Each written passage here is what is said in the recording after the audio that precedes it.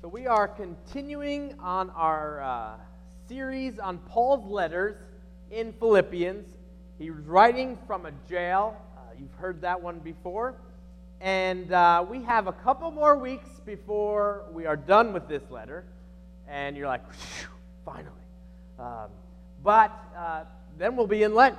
So good things happening there. So last week we talked about Paul's things that he can boast about. Things that he's done that he could kind of pat himself on the back for. He is the Hebrew of Hebrews. No one was more religious than Paul. He was the top. He even tells you that. Pharisee. So he was like part of this political group that made sure everybody did things the right way according to Scripture. He was trained to be a rabbi. He knew his Scripture flawlessly. He had it all memorized. He was flawless in how he kept the law. He made sure that he followed even the little intricate rules. Yet you put that up against Christ, and he said that's rubbish, or we said it's excrement, right?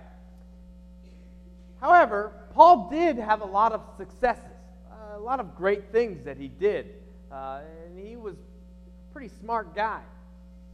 In our passage today, he talks about forgetting what was behind him, just forgetting about it, and moving forward. But I have a question. What did he want to forget about in the past? He had all those successes. What was it that he wanted to forget about? So let's go into our scripture.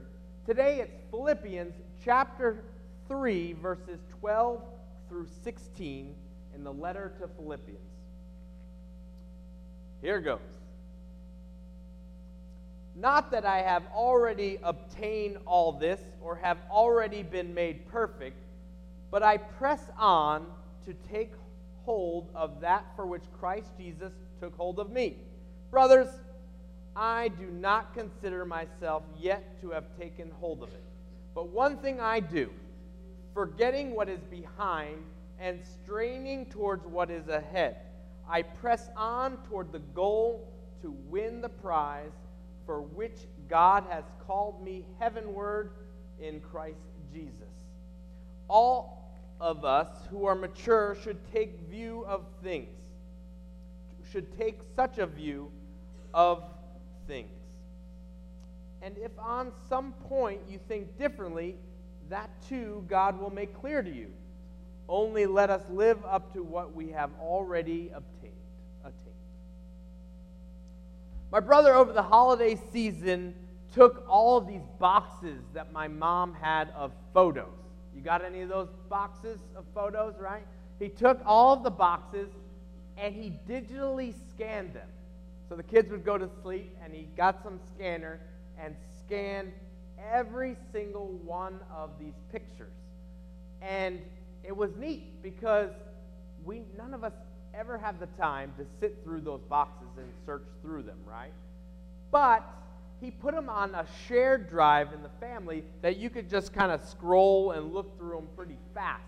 It actually was a great gift to the family. It was so much easier to see all of them. You kind of see things before I was born and trips that my grandma took in Germany, and it was just really cool, and times of family, and there's pictures that I really remember, and then there's like all these other pictures that I've never seen around that same exact time, and it was just really neat. It was such a blessing that my brother did that. But also you get to see the timeline of like your young life into adolescence, and so I started looking at that, and around 2000 to 2001, I was kind of like, what was I thinking? So there was this time period of how I looked that was kind of odd, but I guess it was popular at the time. I bleached my hair right here, all right? This was bleached. I had earrings. The youth in the church actually figured that out. None of the adults did, but they actually were like, you had earrings, didn't you? I still have the holes, which is actually pretty funny. But like from 2000 to 2001, I'm like looking at these pictures, and I was like, what was I thinking? Have you ever done that? Come on, you've done it, right? You've looked back at pictures, and you're like, what was I thinking? Brings up all of these memories of things that we did, things that we wore, and we're just like, what was I doing?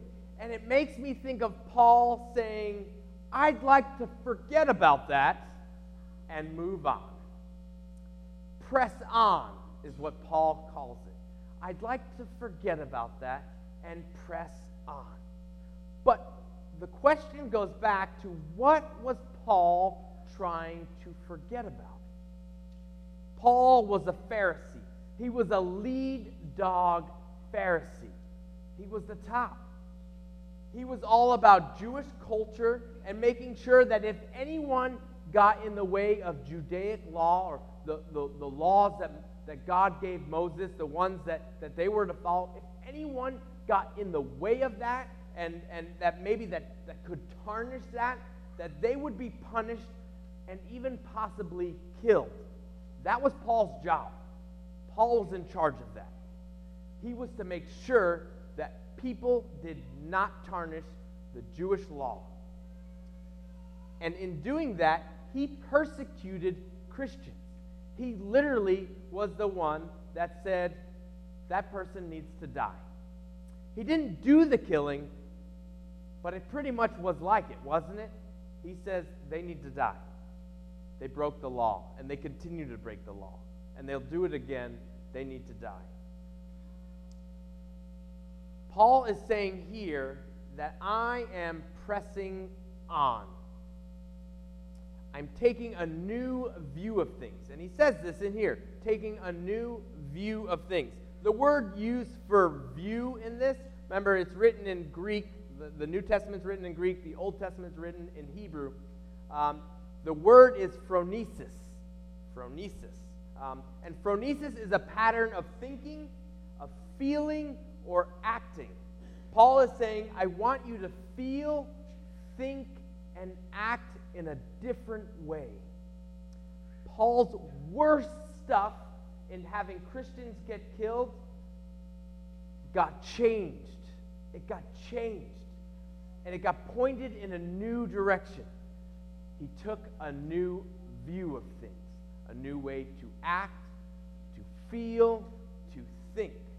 What if your worst stuff that has happened in your life, the kinds of things that you would not boast about, the choices you made, the addictions you have, your deep, dark stuff got spun through Christ, all right?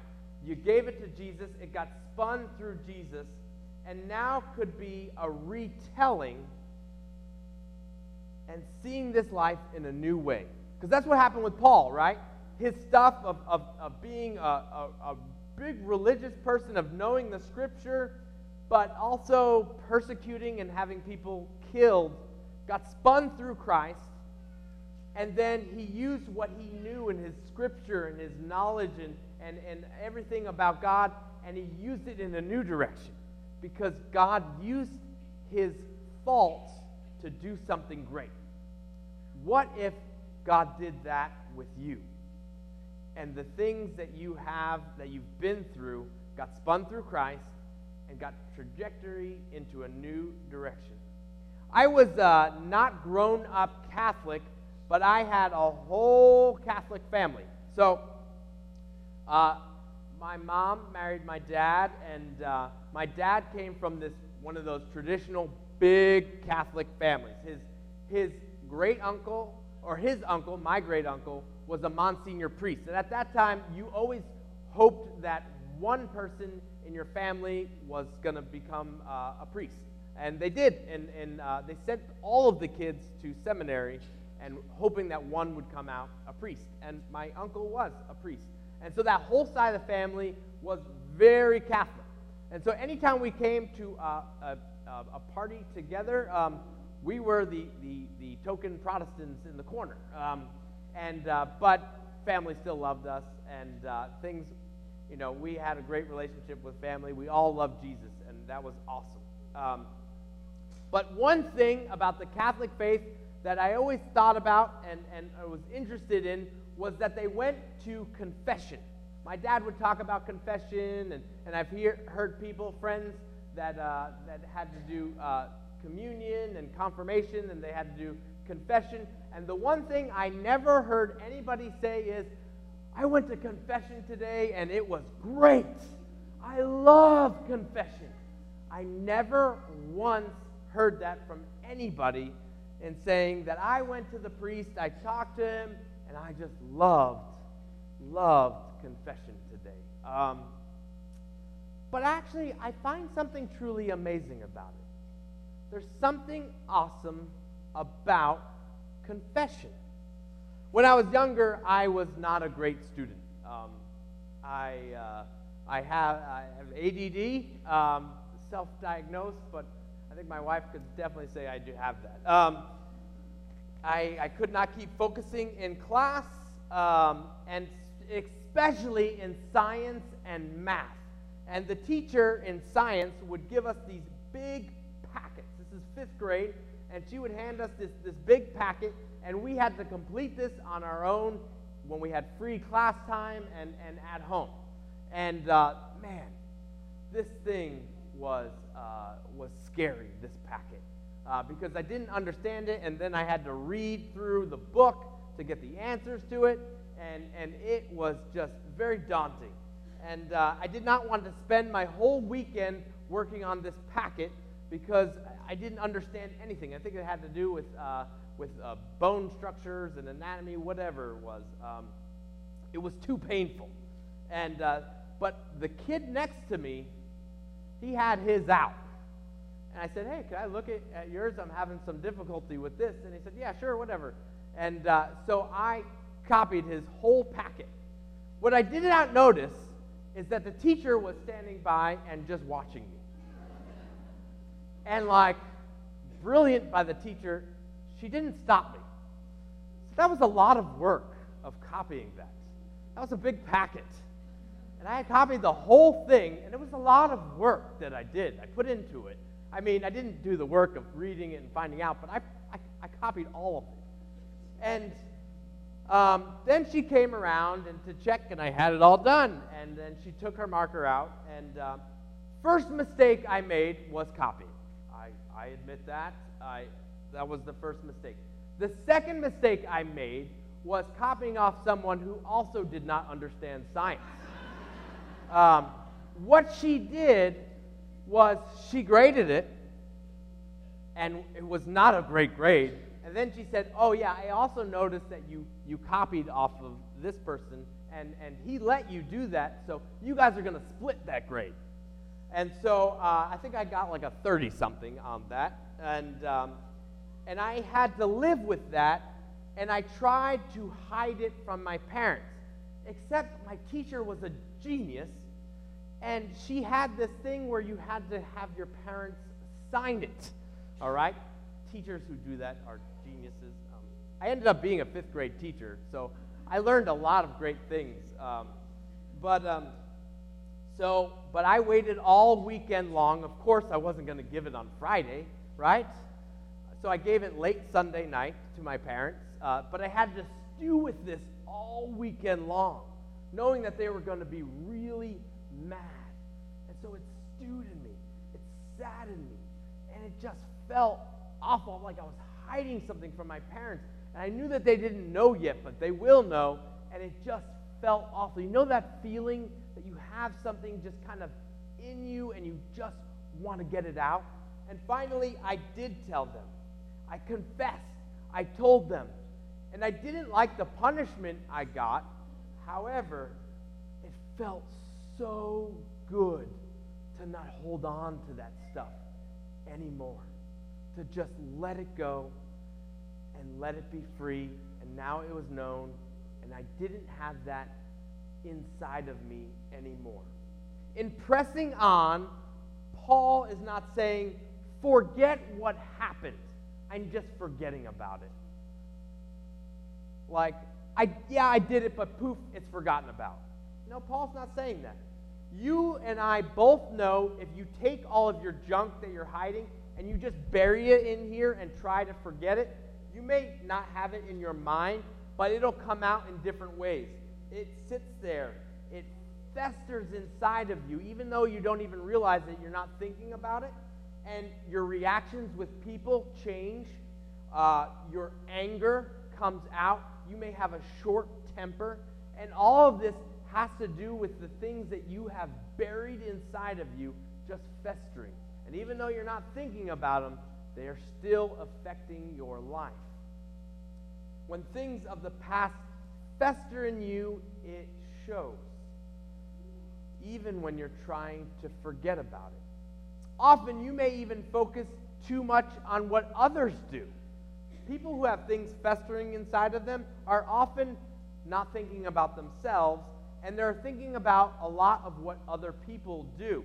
I listened to a pastor who said beautifully that we like to focus on others because we haven't dealt with our own stuff. But once you come face to face with your own baggage and you deal with that stuff that you've kind of buried in there, Jesus spins you into a new creation. He takes that stuff, like we said earlier, and he trajectory into a new direction, a new creation, and uses that stuff to do something great. I had a friend, and this guy was so loved. He got along with everyone. I mean, the toughest of people, he got along with them. It didn't even, those people didn't bother him at all. And you're like, how come this isn't bothering you? It just didn't. I got to know him a little bit more and know more about his life. And what we found out eventually was that he was an alcoholic. And he dealt with that in major ways. And he had overcome it. And in overcoming that, he did it through his faith. He loved sports, so he spent a lot of time doing sports. He loved photography, and he was a professional in that, so he focused a lot of time in that. And so he dealt with his baggage, and he dealt with his stuff, but he used it to do awesome things. And because he was doing awesome things, and he dealt with his baggage, the stuff that other people didn't bother him anymore. He dealt with his stuff. And so he wasn't worried about other people. It wasn't intimidating to him. What Paul is saying by forgetting the past is that he's saying, put that stuff in Christ.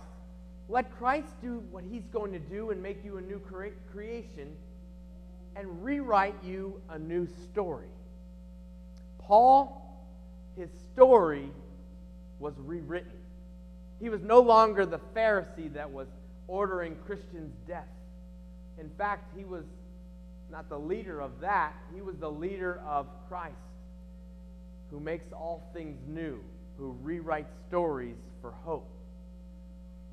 See how it was rewritten in Paul for something awesome to happen?